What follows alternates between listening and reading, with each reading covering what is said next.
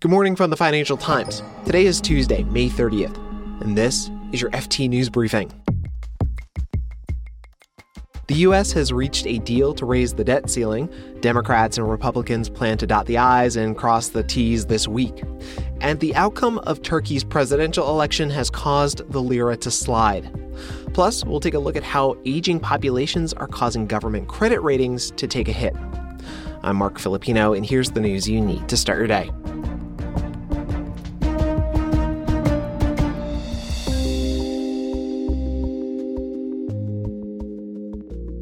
All the drama over raising the debt ceiling in the U.S. is nearly over. Democrats and Republicans reached a deal over the weekend that, once signed, will prevent the United States from defaulting on its debt and avoid an economic catastrophe in the process. I'm joined now by the FT's Lauren Fedor. She's based in Washington and has been following the debt ceiling story. Hi, Lauren. Hi, Mark. Okay, so we have a deal. What exactly is the status? That is right. We have a deal. After a lot of hand-wringing and many days of back and forth, Speaker of the House Kevin McCarthy, Joe Biden came out over the weekend and they said, we've got a deal.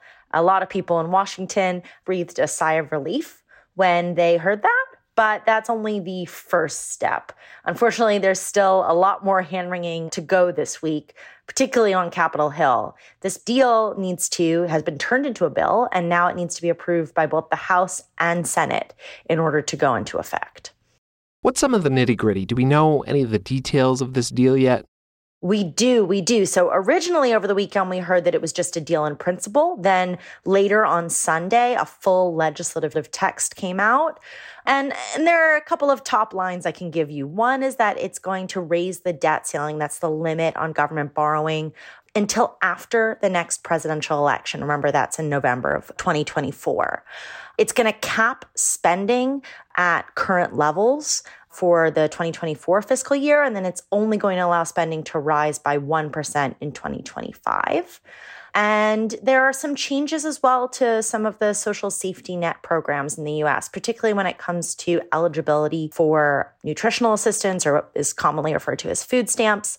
There's also been a change to something called permitting reform. It's basically speeding up the ability for big energy projects to get going. So Democratic President Joe Biden and Republican Speaker of the House Kevin McCarthy both came out after the deal was announced over the weekend. They both said good things about the deal, more or less. Do we know how other Democrats and Republicans are reacting to this? Yeah. So, the big task for both McCarthy and Biden now is selling the deal to the members of their own party. And we've already seen members from both parties be very critical of this deal. When it comes to the Republicans on the right, some of the biggest fiscal hawks, members of the so-called Freedom Caucus, they've already hit out at the deal saying the cuts are far too modest, do not go far enough. And then on the other end of the political spectrum, on the left, the progressives in the Democratic Party are pretty disappointed with Biden for compromising at all. And we're expecting both Republicans and Democrats to sign on to this, but we need a critical mass in order for a majority of the House in particular to pass this deal. Lauren Fedor is the FT's Deputy Washington Bureau Chief. Thanks, Lauren. Thanks, Mark.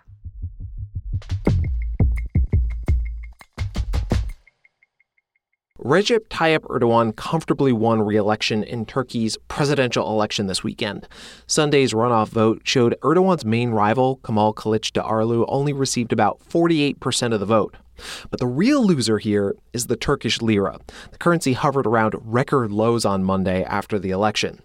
You see, Erdogan doesn't believe in raising interest rates. A few years ago, he called high interest rates the mother of all evil. And after Sunday's runoff vote, Erdogan insisted he would keep interest rates low, even though inflation in the country is above 40%. But many economists think that Erdogan won't be able to keep up his low interest rate environment and his measures to prop up the lira. Turkey's reserves have dropped by about $27 billion this year as Ankara tries to prop up the currency.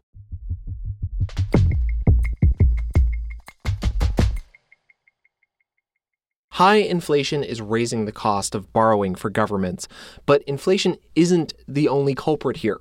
The cost of looking after aging populations is also becoming a growing headache, and agencies are already beginning to warn that credit downgrades are likely. Mary McDougall covers the government debt market for the FT, and she joins me now. Hi, Mary. Hi, Mark. Thanks for having me on. Good to have you. So you talked to Moody's, which is one of the biggest credit agencies in the world, and they said that demographics are already hitting the credit ratings of some countries. What does that mean? What's the correlation between an aging population and a lower credit rating? Yeah, it was super interesting. I spoke to Moody's and then I spoke to the other ones because it's something that they're really getting more worried about. So the correlation, aging populations hit government finances in two ways. You have on one side, you have shrinking workforces, which hinders economic growth. And then on the other side, on the government spending side, pension and healthcare policies, the two big ones that become more expensive. So it really becomes more difficult for the government finances.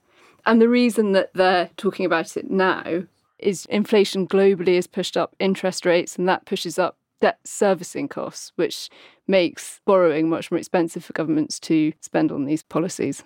And as I understand it, it's kind of taken governments off guard. They weren't expecting these rate hikes and inflation to be as bad as it was, so they're caught a little flat-footed. Yeah, absolutely. I mean, it's interesting because aging populations generally is one of the few things in economics that really is pretty predictable. But what wasn't predictable is the interest rates. So S&P did some quite interesting analysis where they forecast that under a stress test, adding 1 percentage point to borrowing costs would increase debt to GDP ratios for Japan, Italy, the UK and the US by around 40 to 60 percentage points by 2060. So it's a huge increase. Are those the most vulnerable countries? And if they are, how come?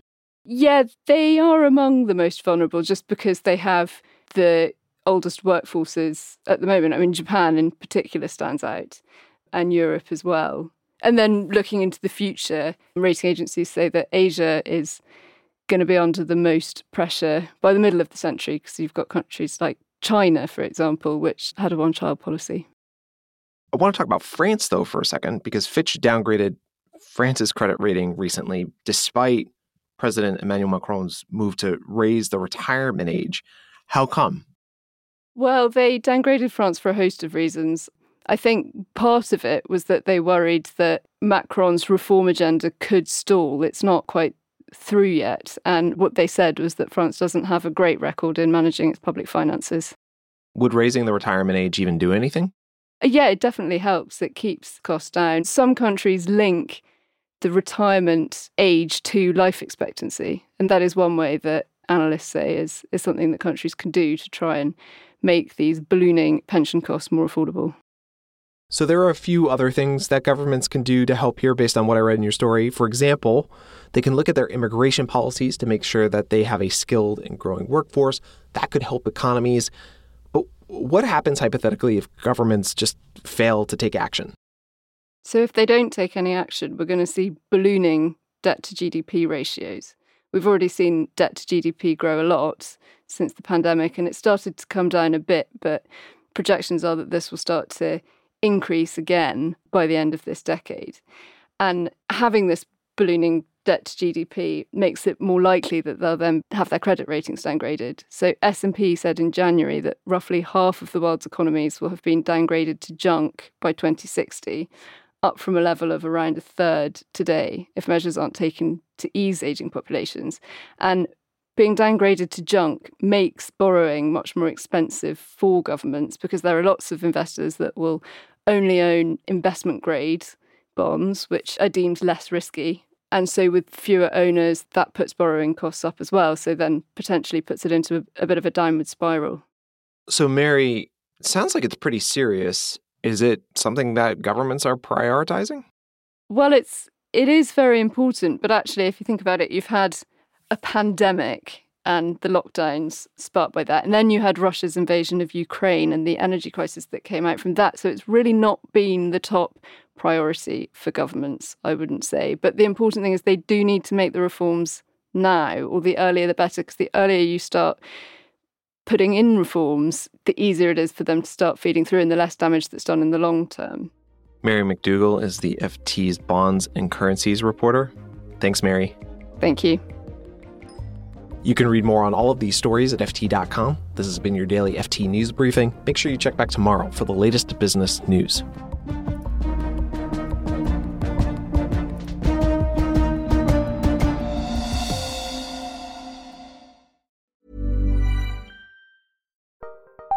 Join Capital Group CEO Mike Gitlin for a new edition of the Capital Ideas Podcast.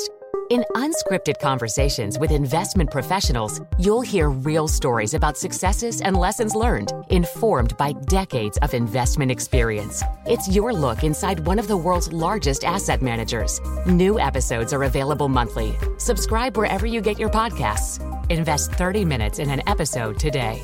Published by American Funds Distributors, Inc. Hi, this is Matt and Sean from Two Black Guys with Good Credit. If you own or operate a business, whether it's a local operation or a global corporation, partnering with Bank of America could be your smartest move. By teaming with Bank of America, you'll enjoy exclusive digital tools, award-winning insights, and business solutions so powerful you'll make every move matter.